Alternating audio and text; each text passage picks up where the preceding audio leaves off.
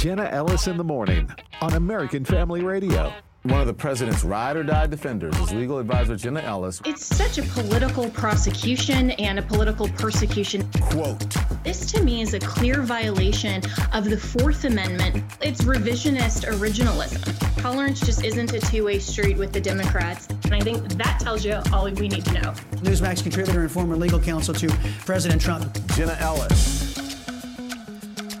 Well, good morning and happy Monday. It has been a really long weekend for the news cycle. I have actually been waiting all weekend to rejoin the show and to talk about a few things that have happened since Friday and since we were last together. And, of course, CPAC, the conservative gathering of a lot of different people, and of course, President Trump was there, happened at National Harbor, right across the border there in Maryland, but very close to D.C., happened over the weekend. This was the first time we were all back at that location since the CPAC gathering that was right before the COVID shutdown. So it was... I'm not sure nostalgic is really the right word, but it was a little bit, I guess, hearkening back to the good old days before, we realized that people like Fauci would be lying to us and governors of blue states and even some of the red ones would shut things down and all of that. But overall, it was a great event. And my good friends, Matt and Mercedes Schlapp, of course, the chairman and his wife of CPAC, had me as their guest, which was very kind of them. Be praying for them because, as you probably know, there is an allegation against Matt Schlapp that, we all, of course, as conservatives, believe in the presumption of innocence until proven guilty. And, I've had different disagreements with Matt over the years on different policy issues, various Twitter things, which, that's pretty normal. And I think that's standard even for friends who are on the same side of politics and policy. But there's an allegation from one of Herschel Walker's staff members in Georgia about an incident with Matt Schlapp, and it appears that that someone and whoever, this particular individual that's an anonymous person is attempting to basically Me Too Matt Schlapp. And their family's gone through quite a lot. And, for people who have known him and his family for a long time, this is something that I think is an outrageous allegation. And, we're going to be praying for their family. They have 5 beautiful daughters. And, regardless of the truth or the merit of any allegation, it's always hard on kids and people who get caught up as kind of the tertiary victims of all of the political chicanery that goes on and some of those things. So anyway, CPAC happened, and of course there were a lot of people there that when we come to conservative events like this, we always have to remember that conservative doesn't necessarily mean Christian. And anytime that I go to some of these events, I'm always reminded because, there are after parties and different things that, I'm invited to and various, that aren't necessarily sponsored by the organization, just, various groups of individuals that are there. And, that people are off-site and, doing things and, drinking and smoking weed and, some of these other things that would never happen at a Christian gathering. And so I always go away from these things recognizing and realizing the importance of making sure that when we talk about what it means to be a conservative, we're also advocating that the worldview of conservatism and the philosophy of conservatism that is built on a foundation of truth has to be built and founded in and rooted in the biblical worldview, because while others certainly who are not Christians, they could be, whether it's atheists or any other religion that is not biblical truth, while anyone certainly can advocate for conservative principles and philosophies in all types of various subjects, whether it's limited government, it's capitalism, it's, in any sort of philosophy, it's economics, any of those policies, those things then become isolated from the root reason that we as Christians would say the Christian worldview mandates that we find the best form of government to preserve and protect the rights of all human beings that are made in the image of God. And so we have a consistent worldview, and there's a reason beyond, well, empirically or from a utilitarian premise that or from just a self-interest standpoint, then we want to be pro-capitalism. And, I think Rush Limbaugh was one of the best examples of someone who was so right on in virtually all of his arguments for conservatism. And I was a Rush baby. I mean, I grew up listening to Rush Limbaugh and holding him as, this kind of icon of certainly talk radio, but also of conservatism and of espousing the correct political philosophy. But until really the end of his life, he didn't espouse to be a Christian. He did not profess to be a Christian, but he was very, very much conservative. And it's interesting if you talk with someone who is not a Christian, but they're conservative, how they justify those various philosophies. And the justification ultimately comes back to relativism or well, I think this is the best for humanity based on these special interests or based on the lack of harms or the advantages or the outcome-driven differences of whether it's capitalism versus some other economic theory, or why we have to secure rights of the individual, or clearly it's based on the science in terms of being pro-life. But the argument then, if we take it and decouple it from the Christian worldview, then the conservative movement as a whole and each individual subject matter and area that we're promoting or promulgating this philosophy, then we have really abdicated our moral high ground, literally. And so we then go down to a plane that is one of genuinely being equal in terms of saying if it's a relativistic worldview, then I have to advocate for my philosophy as much as the leftist or the progressive person that's arguing something totally different. They have the opportunity to advocate for what they're doing. And they could say, well, here's why the advantages outweigh the policy positions that you are suggesting. And when we do that and we abdicate that moral high ground and say that our philosophy as conservatives isn't rooted in truth anymore, it's rooted only in what we think is best and from our perspective is best, then we are simply arguing based on a level playing field. And we should never do that as conservatives.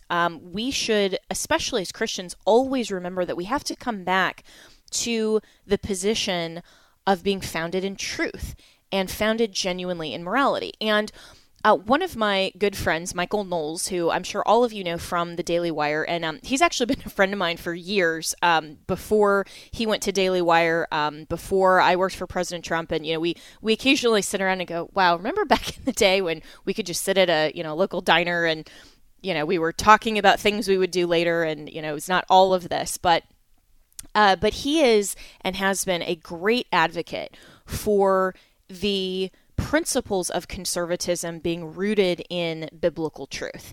And he is a Catholic, but he, of course, shares the theological perspectives for the most part. And, we can obviously in the theological context talk about why most of us who listen to this program and of course, AFR and AFA, we are distinctly evangelical Protestant Christians, and that's on purpose and that worldview and biblical theology.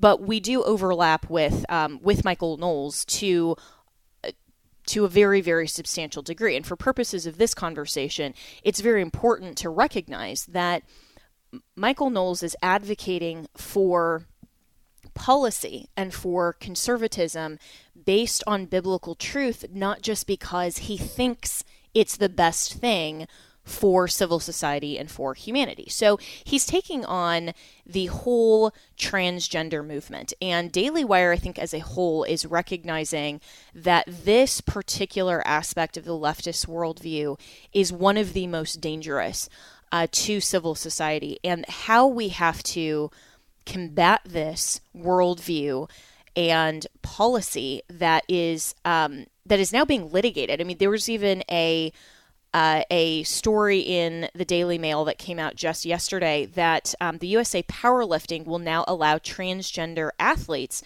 to compete in women's division after losing a multi-year-long court battle in Minnesota. So this transgender female, which means a man, filed a lawsuit a few years ago accusing the organization of discrimination for banning him from competing. And the court this week ruled that USA Powerlifting was, quote, making a person pretend to be something different.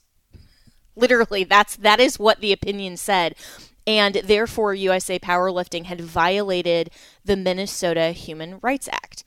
So as we sit back and we look at some of this legislation and some of these progressive leftist insanity that has been advanced in our culture and is now starting to be codified in legislation and cemented in precedent of court opinion, we have to go back and recognize how dangerous this philosophy is if we are just trying to attack the ideology based on our perspective and what we as conservatives think is good for civil society. We have to go instead a level much deeper and say fundamentally this is a lie. I could not believe that a court actually ruled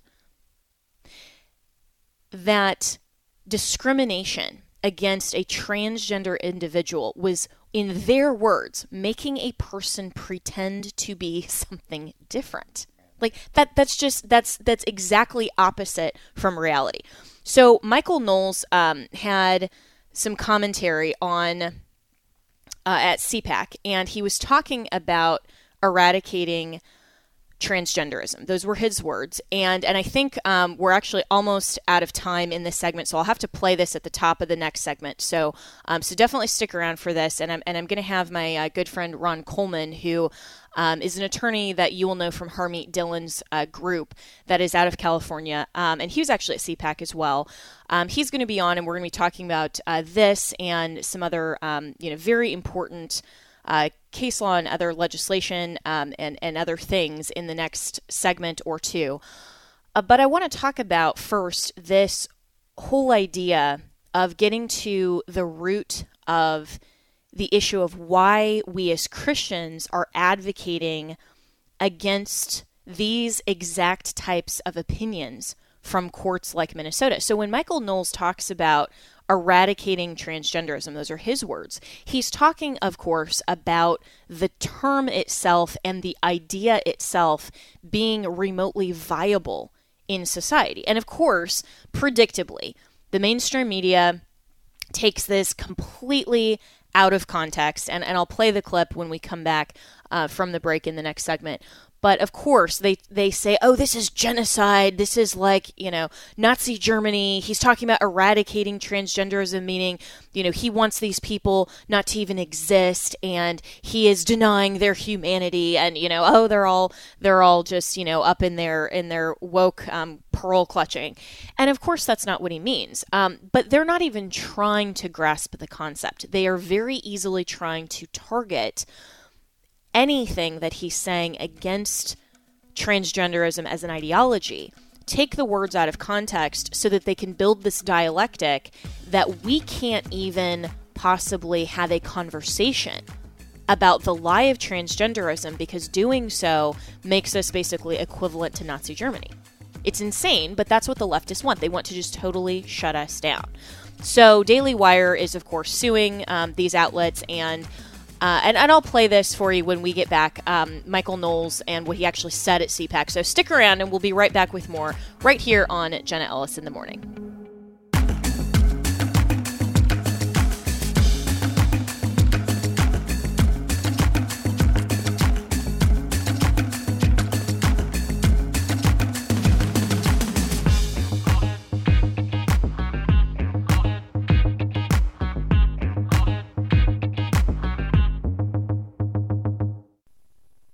The following is not an actor, but a real-life story from Trinity Debt Management. I'm Corey, and this is my story. I was going through some financial troubles paying off my credit cards. I was paying high interest rates, and it just wasn't getting any better. And I knew I had to do something. So my mom told me about Trinity, and so I decided to call. Trinity was able to do something that I couldn't. I'm paying off my debt, I'm saving thousands, and things are really looking up.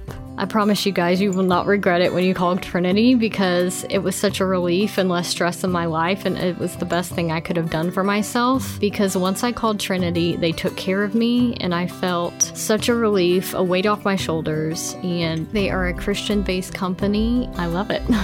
If you're in debt and you need help, call Trinity at 1-800-788-1813. I'm Corey, and I'm debt-free for keeps. 1-800-788-1813.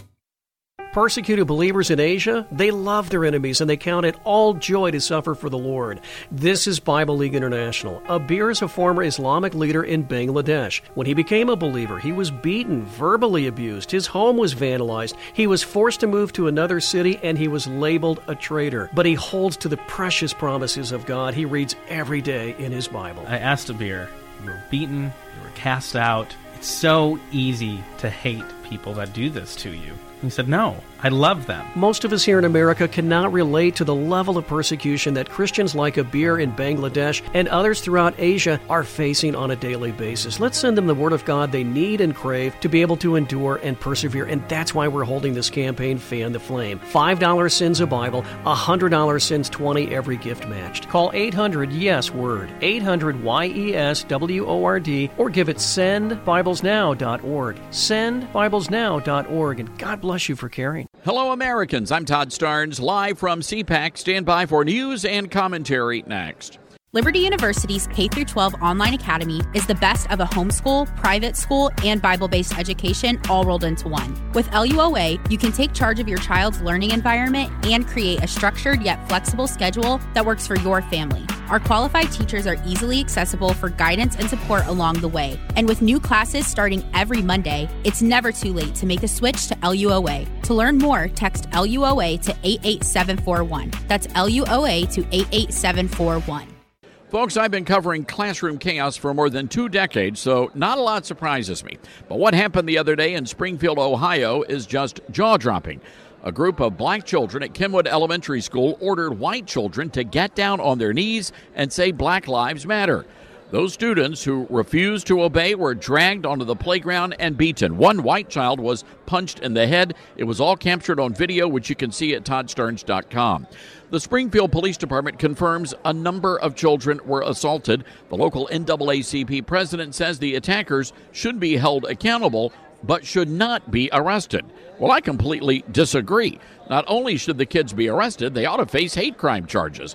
And let's get real. Had white kids been dragging black kids through the playground, the NAACP would have a very different opinion. In Washington, I'm Todd Starnes. Welcome back to Jenna Ellis in the Morning on American Family Radio.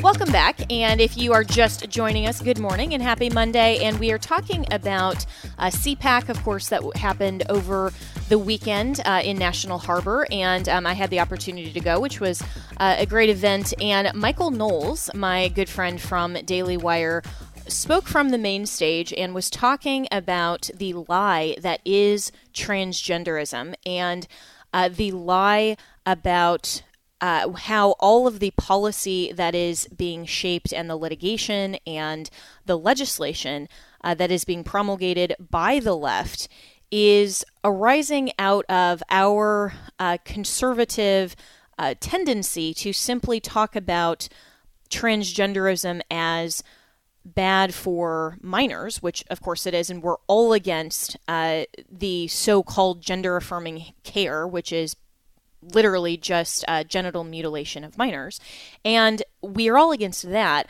But he brings it to something that I think is much deeper, which is that transgenderism as a whole is a lie.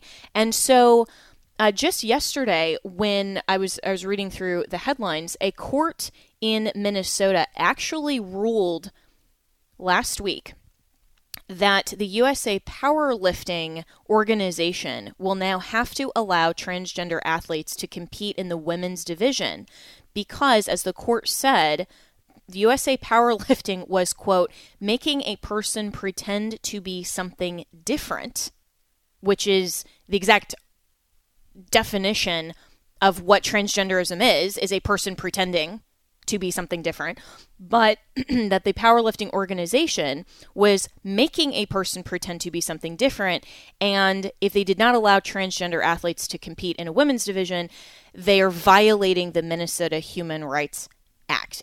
Totally absurd. So Michael Knowles is taking this head on, and this is what he actually said at CPAC. And listen to this very closely, and then realize as you're listening to this how easy it became for the mainstream media to, I believe on purpose, try to miss the point that he was saying so that they could shut down conservatives from talking about transgenderism because, you know, we're bigots and we're basically like Hitler. But this is exactly, specifically, what Michael Knowles said. This is cut to.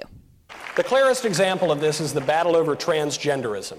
On the one side of the debate, you've got the liberals who argue that third graders should be taught to change their sex in schools. On the other side of the debate, you've got the conservatives who say that we should wait until fourth grade. Doesn't seem like much of a difference to me. The problem with transgenderism is not that it's inappropriate for children under the age of 9. The problem with transgenderism is that it isn't true. The problem with transgenderism is that it puts forward a delusional vision of human nature that denies the reality and importance of sexual difference and complementarity. The problem with transgenderism is that its acceptance at any level necessarily entails the complete destruction of women's bathrooms, women's sports, all of the specific rights and spaces that women currently enjoy. There can be no middle way in dealing with transgenderism. It is all or nothing. If transgenderism is true, if men really can become women, then it's true for everybody of all ages. If transgenderism is false, as it is, if men really can't become women, as they cannot, then it's false for everybody too. And if it's false, then we should not indulge it, especially since that indulgence requires taking away the rights and customs of so many people. If it is false, then for the good of society, and especially for the good of the poor people who have fallen prey to this confusion, transgenderism must be eradicated from public life entirely. The whole preposterous ideology at every level. So that was Michael Knowles from Daily Wire speaking at CPAC over the weekend. And clearly, he says we are talking about eradicating transgenderism, the ideology, at every level. And he's right. If transgenderism is true, which it's not, but if it's true, then it is true for everyone. If it is false, then it is false for everyone. And there is no middle way. I agree with him on this. And so I want to bring in my good friend Ron Coleman, who has been standing by. He is a partner at the Dillon Law Group, a wonderful, brilliant attorney. And there are not a whole lot of attorneys that I actually like and like to hang out with, because a lot of attorneys, you know, about 99% of attorneys give us 1% a very bad name, as I like to say. But Ron is one of my favorite people. And Ron, you were at CPAC this weekend, and I don't know if you sat in on this full speech with Michael Knowles, but I agree with him that transgenderism as an ideology, we can't have a middle way. We can't just partially say, well, it's fine for people 18 years and older. This is the same argument that pro-life advocates have been advancing for years, saying that if a human being does not have personhood at any arbitrary stage after conception, then why can't we arbitrarily move that line for basically at any stage or any moment in the natural human life? It's the exact same premise. And how do you respond? Well, Jenna, you're right. There is a very effective technique that the left has used since before you and I were born, which is to incrementally move what they call the Overton window. And first, you had this idea that it was possible to do a sex change. And I remember decades ago in the famous but somewhat controversial book, Everything You Ever Wanted to Know About Sex But Were Afraid to Ask, in the early 70s, the author of that book said, whatever they're doing in a gender reassignment surgery, it's not changing the sex of the person. We've gone from that unusual and controversial medical oddity to the idea that everyone at any time can decide, contrary to common sense, contrary to biology, science, and of course contrary to the Word of God, that they can be what they want to be, not what they actually are. And it's very ironic that you're talking about this, because I just left the morning services, and it was a little bit extended this morning because today is the fast of Esther for observant Jews. And in the story of Purim in the Bible, what Mordecai tells Esther, her uncle, and Mordecai, of course, and Esther are the heroes of the story, is that you can't pretend not to be what you're not, and you can't pretend to be something you aren't. You have a destiny to fulfill, and that destiny, in the case of Esther, was to save the Jewish people from extermination in ancient Persia. Whatever it is, whether it's for good or for bad, the way God makes us, the way God makes us is what we are. But and Michael, as usual, a friend of mine as well, and also my client, he nails it. Michael says it like it is, and that is an absolute damning challenge to the entire ideology that he's speaking out against. Yeah, very well said. I'm talking with Ron Coleman, who's a partner of the Dillon Law Group, and it's such a false premise to suggest that we can have a middle way and that there is room to say, well, trans rights are human rights, and we need to lump this in and sexual orientation, gender ideology into and SOGI language into the Civil Rights Act and the measurable difference between the sexes and all of these these different discriminations, because the transgender lie cannot, to borrow a phrase from the left, coexist, right, with other expressions of and exercising of our rights. And because, as Michael Knowles says, this permeates society, and it will eventually require, we're seeing this happen already as we speak, it will require concessions from not only women's sports, women's bathrooms, anywhere that is supposed to protect the measurable difference between the sexes, marriage, all of these things, churches, employment issues, all kinds of things. Exactly. We will then, this as is a exactly society, the strategy. Yeah, when we will be compelled then to affirm this lie. Well, this is actually the flip side of the argument that the so-called civil libertarians of the ACLU have been making for the last decade or so, which was that annoying old First Amendment, which protects religious rights, has become, quote, weaponized by religion and religious institutions hiding behind it, so to speak, in their words, as a way to deny other, quote, rights.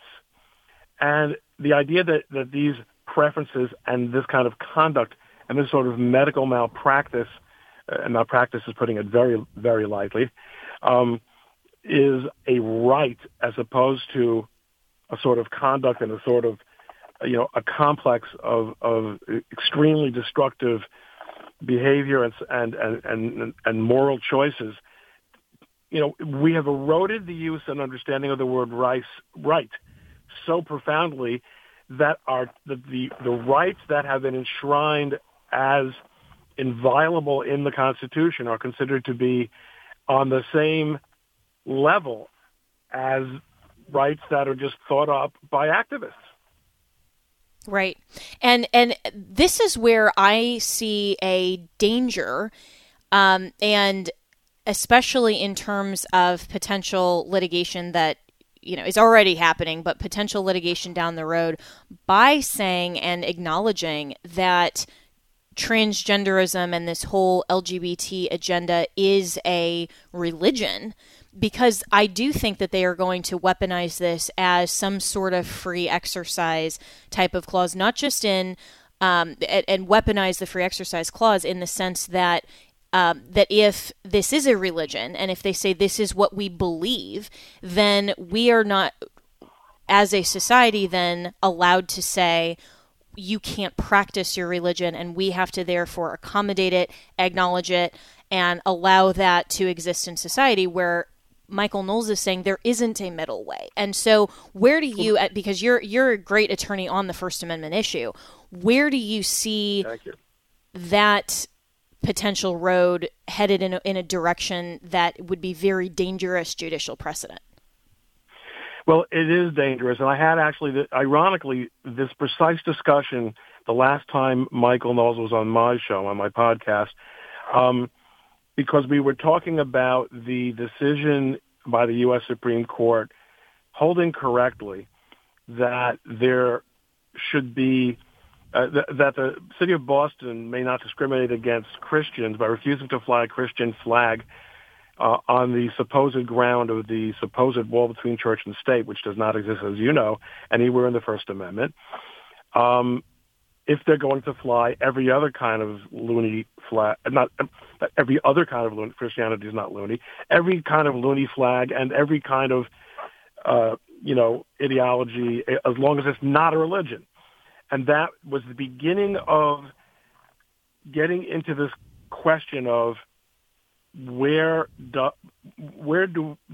there any, is there a point at which a court, and when we say a court, we ultimately mean the U.S. Supreme Court, stops deferring, as it logically has for the last 250 years, for very good reasons, to the idea that as long as someone claims to be a bona fide practitioner of a religion, whether it's supposedly Satanism or supposedly or Scientology, things that are not religions, is it appropriate to defer to that endlessly, or do we say at a certain point we've got to start using words in the way that they're understood among native speakers of that word, and not starting last week or last year, but for all of history?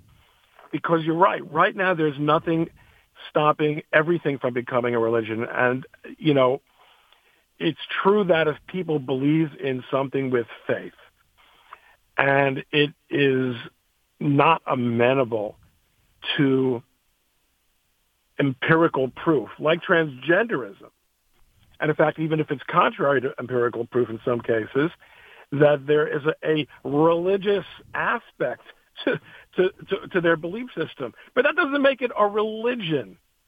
We've got to confront the fact that in a society where words have lost meaning and traditional faiths have themselves lost the ability in many circumstances to even stand up for their own beliefs, that the judiciary, which has so far been great on freedom of religion and great on freedom of speech, is going to have to start drawing lines in areas it has never wanted to draw lines. That is such a great point. I'm speaking with Ron Coleman, who is a partner at the Dillon Law Group and host of your podcast. Remind me the name of your podcast, and it's very clever. Coleman Nation, like my name and the word nation. Coleman Nation. It's a pun that I've never really been able to capitalize on, because what is it that I'm culminating? That is, and it was great, and I knew that it was one of those puns. But yes, so Coleman Nation, and speaking of podcasts, Michael Knowles will actually be on my podcast, The Jenna Ellis Show, later today. So for more on his take on transgenderism, tune into that today. You can go and subscribe at The Jenna Ellis Show anywhere that you stream. Rumble is one of the best. Hit the subscribe button. We'll be right back with more with Ron Coleman. This issue about transgenderism, and then also Florida legislation that could also be very dangerous for the First Amendment, but in a little bit different way. So we'll be right back with more here on Jenna Ellis in the Morning.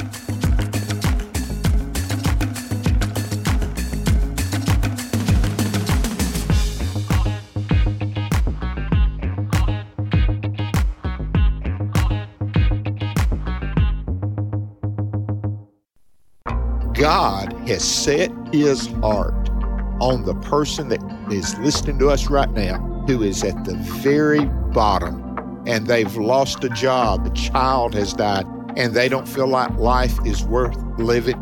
God has set his heart on you. Even when we're not worthy, we are worth something to God. Exploring the Word, weekday afternoons at 3 Central on American Family Radio. Without a doubt, King Solomon was the wealthiest and wisest man to ever live. So what did he have to say about successful living? This week on Pathway to Victory, Dr. Robert Jeffress turns to Solomon's book of Proverbs for wisdom about raising children and planning for the future. Join us for the series The Solomon Secrets, all this week on Pathway to Victory with Dr. Robert Jeffress. Weekday mornings at 6 Central on American Family Radio. A little sleep, a little slumber, a little folding of the hands to rest. Your poverty will come in like a vagabond, and your need like an armed man. My name is Abraham Hamilton III, and this is the Hamilton Minute. Amazon's CEO announced a rollback of the company's remote work policy and will now require employees to come into the office to work in person at least 3 days per week. Employees were furious. More than 14,000 of them joined an internal company communication channel to express their anger due to the policy change. Nearly 80% of those 14,000 employees claimed they would start looking for new jobs. Others drafted a formal petition against returning to the office. Amazon employee terminations may be next. Listen each weekday from 5 to 6 p.m. Central for the Hamilton Corner with Abraham Hamilton III, Public Policy Analyst for the American Family Association. In churches, and a lot of churches today, the issue of identity is sort of like the big elephant in the room. It's in the news, but it's not in the church. So if it's in society, it needs to be something the churches are addressing. In His Image, delighting in God's plan for gender and sexuality, is now available for church screenings and events. Every person in America needs to see this. And all pastors need to show this to the church, get the people informed. If the church and Jesus isn't the answer, where's the world going? We want the message of the film to touch as many hearts and lives as possible, and we'd love to join with you to bring the film to your community. So let's say you have a small group or your church, or we've even been bringing the film into some prisons. We want to partner with you. So what we'll do is we'll send you a special kit, and it's completely free, and it'll just have some extra resources to help you promote your event. To find out more about how to host an event, go to inhisimage.movie and click on the Host an Event tab. That's inhisimage.movie. Welcome back to Jenna Ellis in the Morning on American Family Radio. Welcome back, and we're talking about this whole idea of transgenderism being a new religion, but also there's some danger in describing it as a religion for purposes of First Amendment protections. And this is where Ron Coleman, who is my guest, he is a partner at the Dillon Law Group and a brilliant First Amendment litigator, said something very important before the break that I want to touch on before we move on to the second topic that I want to get his comments on. And it's this. Ron, you were saying that the court, ultimately the Supreme Court, is going to have to draw some bright lines that they haven't in the past, because religion, in the sense that we have contemplated it previously under the First Amendment, includes not only traditional organized religions such as Christianity or Judaism, Islam, Hinduism, Buddhism, those types of organized religions, but also religious beliefs that are new. They might be uncommon, not part of a formal church or sect, subscribed to by just a small number of people. And the whole idea of religious tests have traditionally been that the court doesn't inquire necessarily into the adequacy or the traditional organized part of the religion, but that it is a faith that the adherent subscribes to. And so when we're talking about transgenderism, and when we have even parents, like I was watching a clip from PBS that aired I believe it was over the weekend, but at least within the past week, parents of a transgender child were advocating for this so-called gender-affirming care by saying that their child was transgender before the child could even speak. So they're obviously going down this road to say, well, you are, ironically, born that way. You were born transgender, and they firmly believe this. And so we are already seeing the courts take this whole idea of transgenderism and shroud it in the context of human rights or civil rights, which is incredibly dangerous for society and unconstitutional in that sense that it's being contemplated. But if they go this step further and actually say that this is under a free exercise of religion, where do you think that the court, ultimately meaning the Supreme Court, needs to and can draw those bright lines? Oh, gosh, I wouldn't. I mean, there's a lot of scholarship, as you know, addressing the religious test. And, you know, the problem we have here, you know, it's, in a way, it's not so different from the problem that the court faced in our case involving the slants and the other aspect of the First Amendment, which is free speech.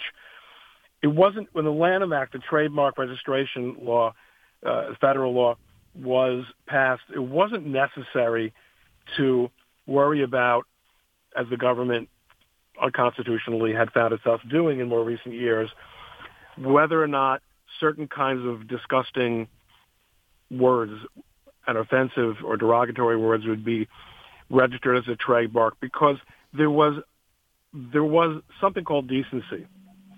The society was premised, the laws were premised, the Constitution was premised on fundamental decency. And Washington recognized, and he was not a person who was a particularly religious Christian, but he nonetheless, I think he was a deist like a lot of the founding fathers, but he nonetheless recognized that the republic that was being founded was premised on a godly people. So if you have a world in which people are unashamed to file four-letter words as prospective trademarks, or you have a world in which people are prepared to say, oh yeah, I'm a Satanist, I live in the suburbs, I have a nice, $750,000 house, and my children go to the best schools, and I'm a partner in a major accounting firm, and we're Satanists. And everyone just nods his head. When you don't have standards, it is a problem that we're looking to judges to provide us with those standards. So I don't know how they're going to answer those questions, except to go, and this was the point that Michael made when we had this discussion, go back to how these words and concepts that are the subject matter of both the Constitution and of statutes, what these words were understood as meaning when they were enacted into law or as part of the Constitution. And that's really well said. And I think that the problem for the courts, and we shouldn't be looking to judges to inquire into the adequacy of religion or what religion means any more than they should inquire into what is the adequacy of a traditional marriage. But that has, of course, gotten us into trouble with things like the so-called Respect for Marriage Act and saying, well, if the court can't define what a marriage actually is, and that's the province of the church, then the court can't define any other standard.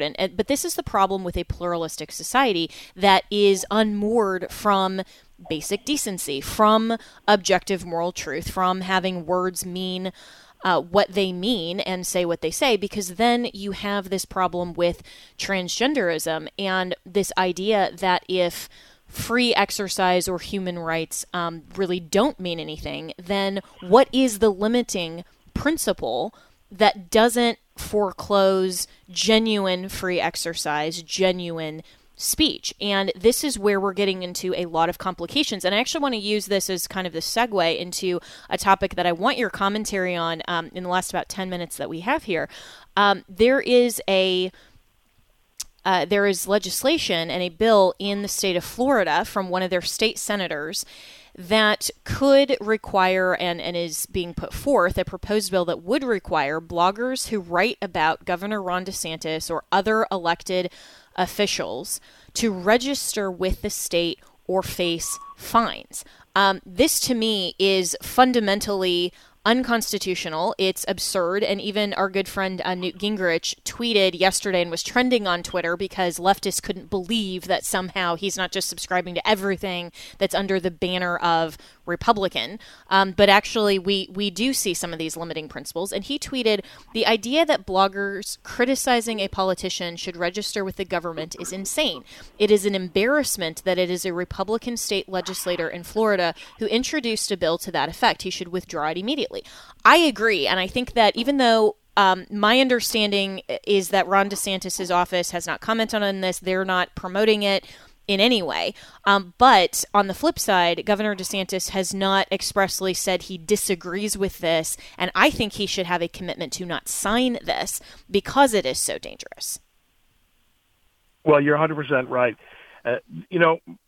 My understanding from reading some comments from my friend Brandon Leslie is that to some extent there's a little bit of spin going on here, because the idea was that if someone is being paid to take certain positions, that there should be transparency. But that simply isn't good constitutional law. And I have been I years ago wrote an editorial in one of the law journals,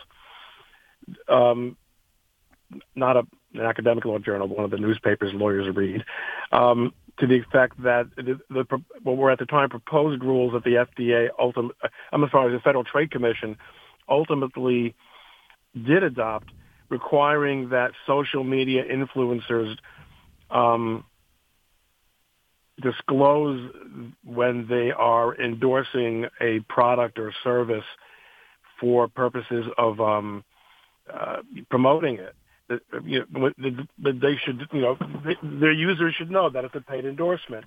And I said, users should really be able to figure this out for themselves. First, one of the issues in constitutional law that this touches on is whether there's a difference between so-called commercial speech and non-commercial speech. And this is how that slippery slope eventually, tends to confuse people. Because the courts have upheld the general proposition that you have to disclose that you are a paid promoter, whether it's on the radio or on television. This is an advertisement. You will see those words blinking on a YouTube video all the time. But the fact of the matter is, people are paid. People have all kinds of incentives to do all kinds of things. Sometimes they're in cash, but sometimes they're in social cachet. Sometimes they're in political or professional advancement.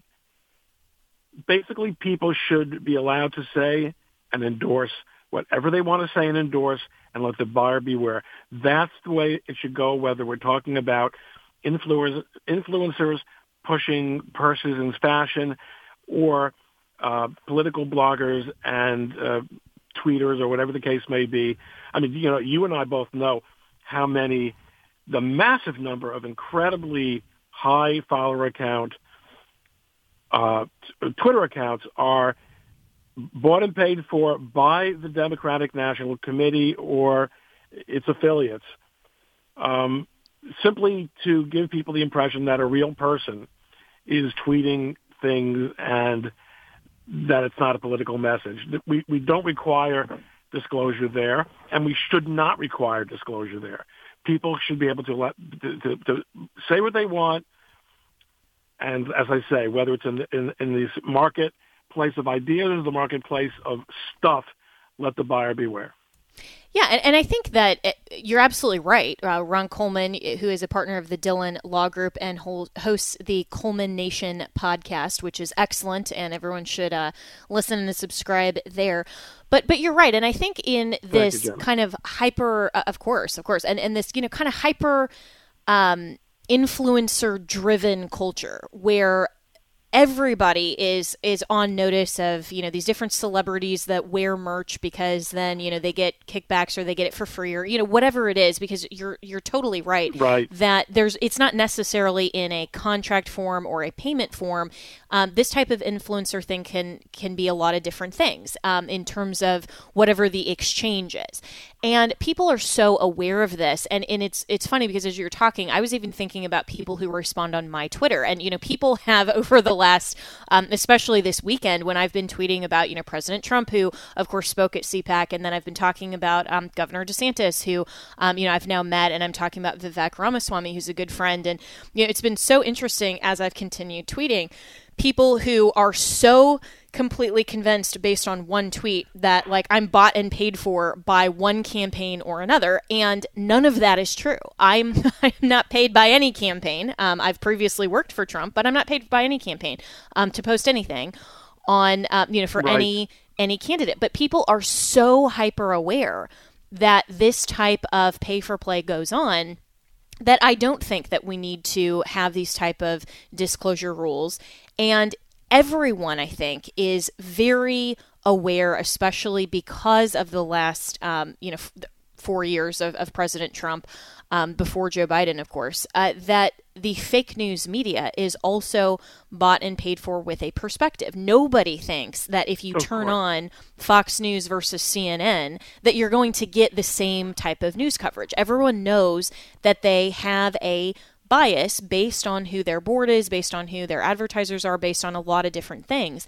And so I wouldn't be in favor of, these types of bloggers, if they're commenting on public officials having to register with the government and have this type of disclosure. It goes against the very fundamental notion of the freedom of the press. And, I was reminded, Ron Coleman, of our founders when they were talking about government and when they were just contemplating the formation of our government, wrote under anonymous names. I mean, this was certainly they wouldn't have wanted to register with first the government of the British Royal Crown or the new system under the Articles of Confederation to advance their propositions for the constitutional republic. I mean, all of this offends the very notion of why we have freedom of speech and freedom of the press to begin with.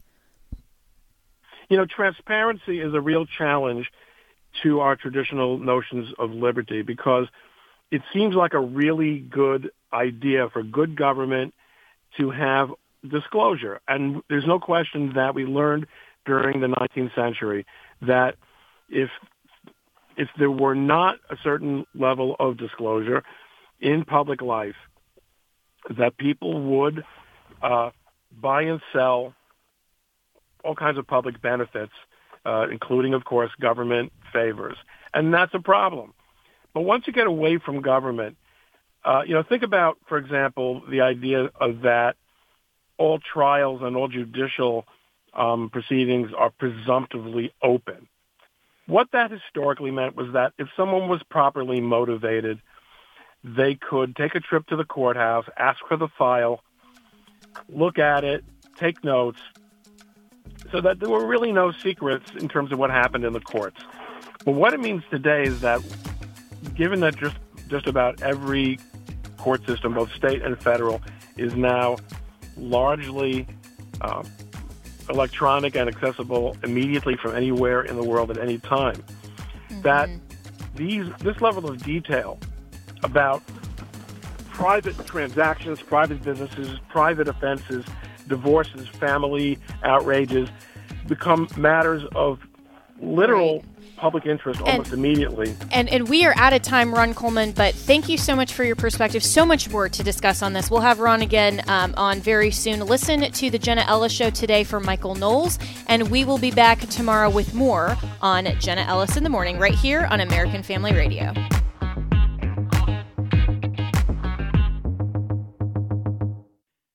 The views and opinions expressed in this broadcast may not necessarily reflect those of the American Family Association or American Family Radio.